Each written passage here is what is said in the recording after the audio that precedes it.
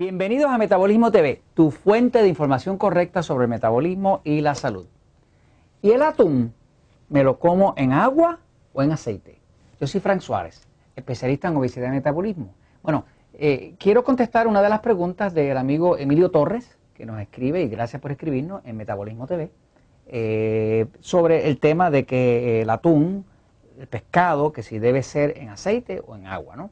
Para poder contestar esa pregunta, que es una pregunta más que válida, y que sería recomendable para efectos de uno poder adelgazar con más facilidad, pues voy a ir un momentito a la pizarra para refrescar el tema de la diferencia entre el sistema nervioso pasivo y el sistema nervioso excitado.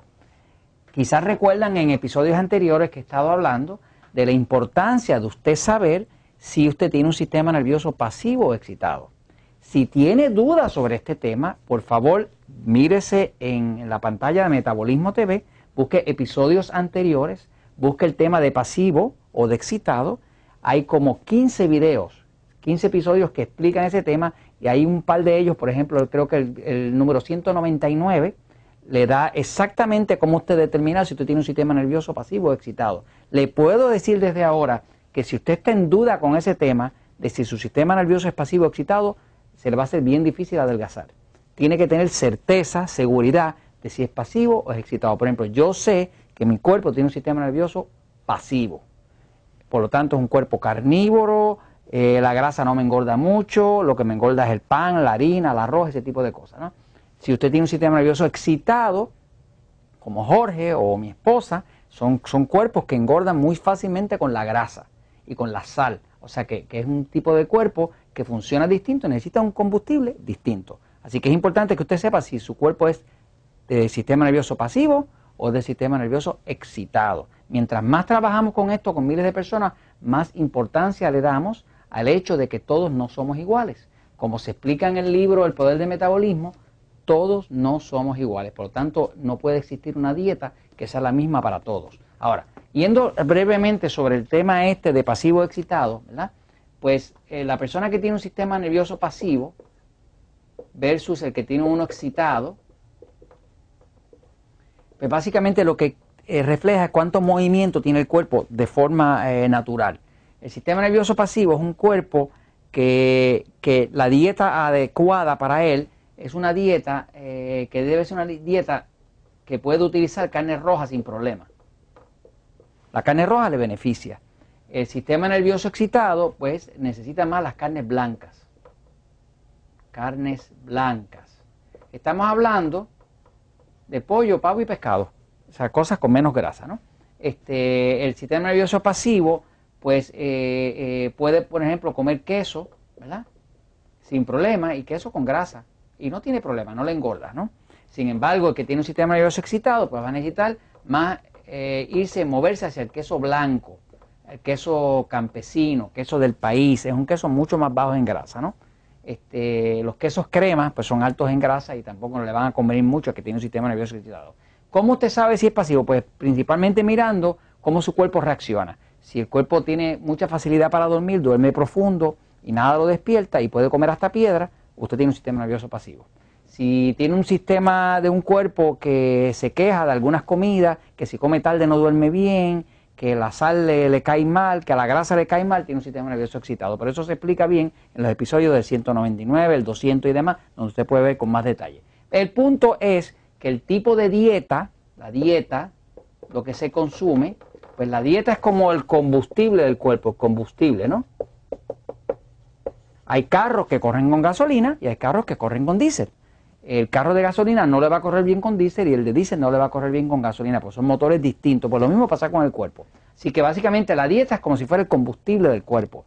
Es importante que usted sepa, y para contestar esta pregunta del amigo Torres, Emilio Torres, nos pregunta que si el pescado, si el atún, debe escogerlo en agua o atún en aceite. Pues la pregunta se contesta, Emilio, sabiendo si tu cuerpo tiene un sistema nervioso excitado o pasivo. Si tiene un sistema nervioso pasivo, que tienes un cuerpo carnívoro, que come carne, que duermes bien, que todo lo comes bien, que todo lo digieres bien, pues te lo puedes comer en grasa sin ningún tipo de problema. Si tienes un sistema nervioso excitado, pues te vamos a recomendar que lo comas en agua. Inclusive quizás el atún no sea el tipo de pescado preferible para tu tipo de cuerpo, ¿no? Para la persona que tiene un sistema nervioso excitado se recomienda el pescado blanco. Pescado blanco. Y eso lo vamos a ver ahora. Para la persona que tiene sistema nervioso pasivo, pues puede usar cualquier pescado, cualquiera.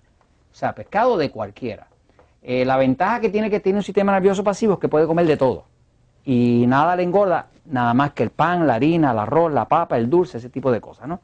Y el que tiene un sistema nervioso excitado tiene que tener cuidado con la grasa, porque donde quiera que haya grasa, él va a engordar.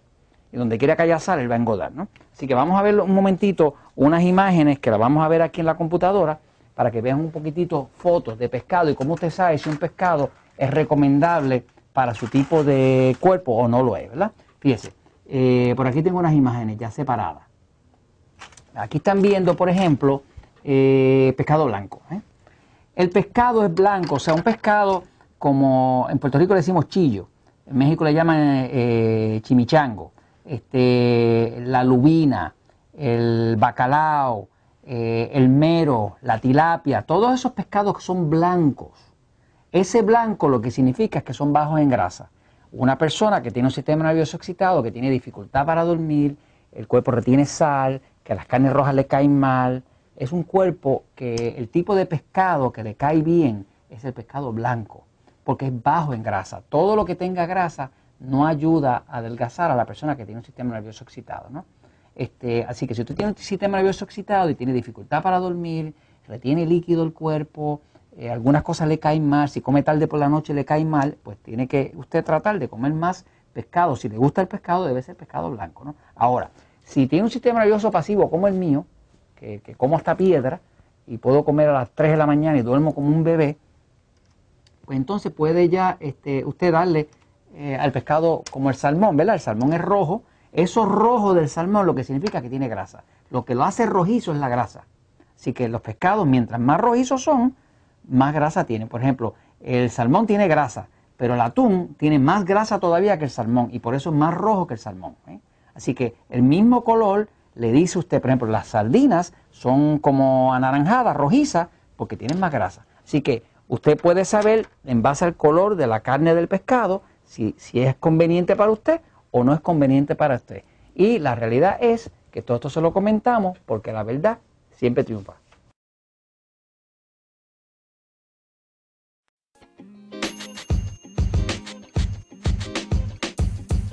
The podcast you just heard was recorded with Anchor. If you want to make your own, download the Android or iOS app completely free from anchor.fm/podcast. That's anchor.fm/podcast.